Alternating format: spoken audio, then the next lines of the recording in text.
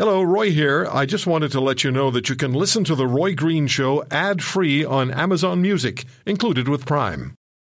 Think you know the Brooks Ghost? Think again. Introducing the all-new, better-than-ever Ghost 16. Now with nitrogen-infused cushioning for lightweight, supreme softness that feels good every step, every street, every single day.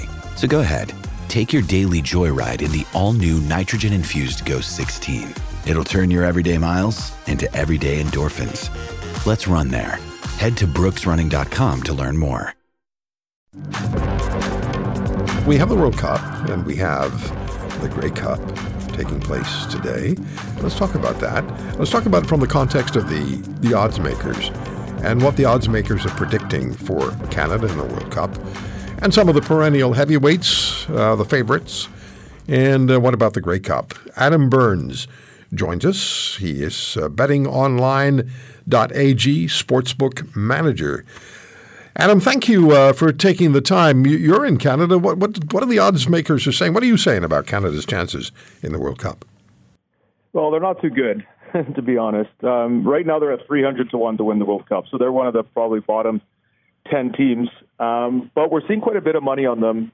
We often see a lot of Canadians just betting Canada, just whether it's $10 or $20, but it adds up quick for our liability at the book when you add that up. It goes up pretty fast. The same with the USA. We're seeing that from a lot of Americans as well, betting on USA. Those two teams would be our worst result if they happen to win. But like I said, their odds are, USA is 100 to 1, Canada is 300 to 1. So very, very unlikely.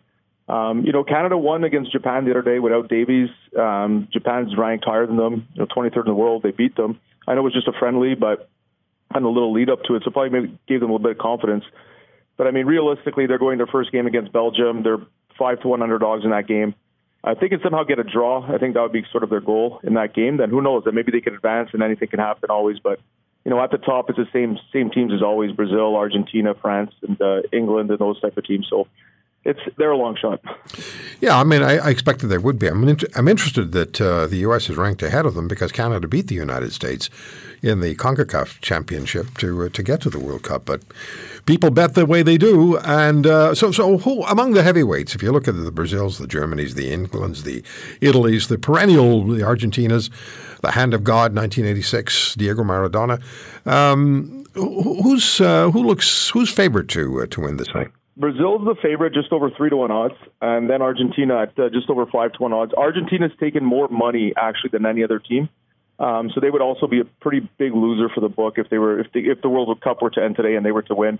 Then you have France at 9 to 1, Spain at 9 to 1, England at 10 to 1, Germany 11, Netherlands 12 to 1, Portugal 14 to 1, and then like Belgium at 18 to 1. Italy's actually not in, amazingly, even after winning the Euro Cup. They didn't qualify, so that's one of the big kind of top 10 teams that actually didn't make it. Yeah, it's not the first time for them. Teams, Argentina is probably the heaviest bet team. Yeah, people putting up Lionel Messi's last stand kind of thing. I think people are kind of buying into that. Yeah, people betting a lot. Yeah, it's pretty intense. I mean, we've had odds up pretty much since last World Cup for odds to win it all. But then we have all kinds of different things to bet on, whether it's who's going to make the finals, how many points each team's going to get in the group stage, who will win each group. Top goal scorer in the tournament. We actually have thousands of different wagering options on the site. And you can also bet live during the games. As the games are going on, we offer live betting where, after every play, pretty much the odds are changing for all different types of things to bet on. Who's going to win, total goals in the game, next goal scorer.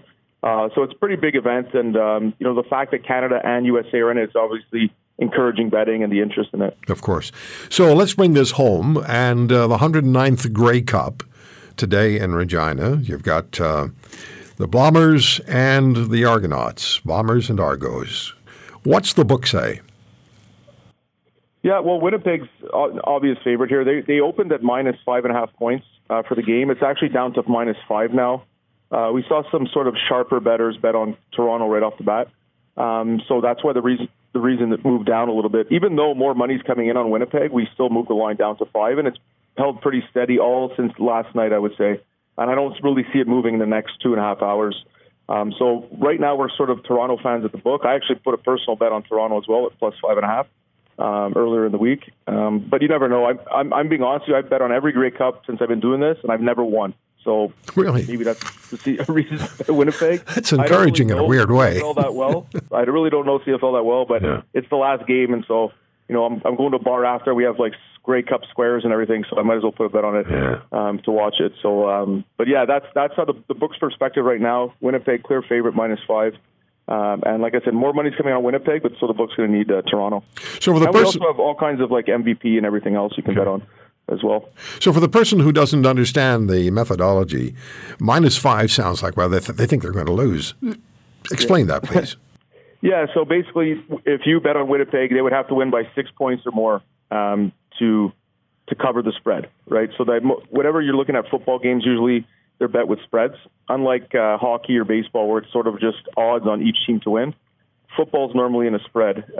So the spread would be -5. So if you were going to bet Winnipeg, they would have to, at least win by 6 points, about a touchdown or more. And if you were to bet Toronto, they can either lose by less than 5 or win the game. So you get I think there's a little bit of value in that. If it's a close game, I think Toronto can kind of pull it out.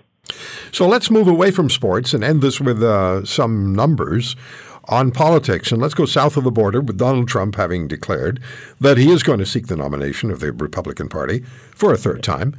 And Joe Biden's not going anywhere. He's, 80 now? His birthday, I don't know if it's today, but his birthday is right around some corner. And then there's Ron DeSantis, who's in his 40s in Florida, who's making a huge name for himself. What are the odds saying now? So you're 2 years out, and we have about 30 seconds. We're 2 years out. What do you say? What do people? What are the odds right now? Yeah, well, DeSantis is actually the favorite at 2-1, then Biden at 4-1, and Trump at 4-1 as well. Trump came down, especially after he declared that he was actually going to run. He came down from about 7-1 to 4-1. Now he's back on Twitter, so he hasn't made a tweet yet. So who knows when he starts doing that, if that's going to help him or hurt him. Okay. But I think it would actually benefit him, But those are the top three, and after that, there's a big drop off. But politics betting is really, really big, and it takes a ton of money. If you want to hear more, subscribe to The Roy Green Show on Apple Podcasts, Google Podcasts, Spotify, Stitcher, or wherever you find your favorites. And if you like what you hear, leave us a review and tell a friend. I'm Roy Green. Have a great weekend.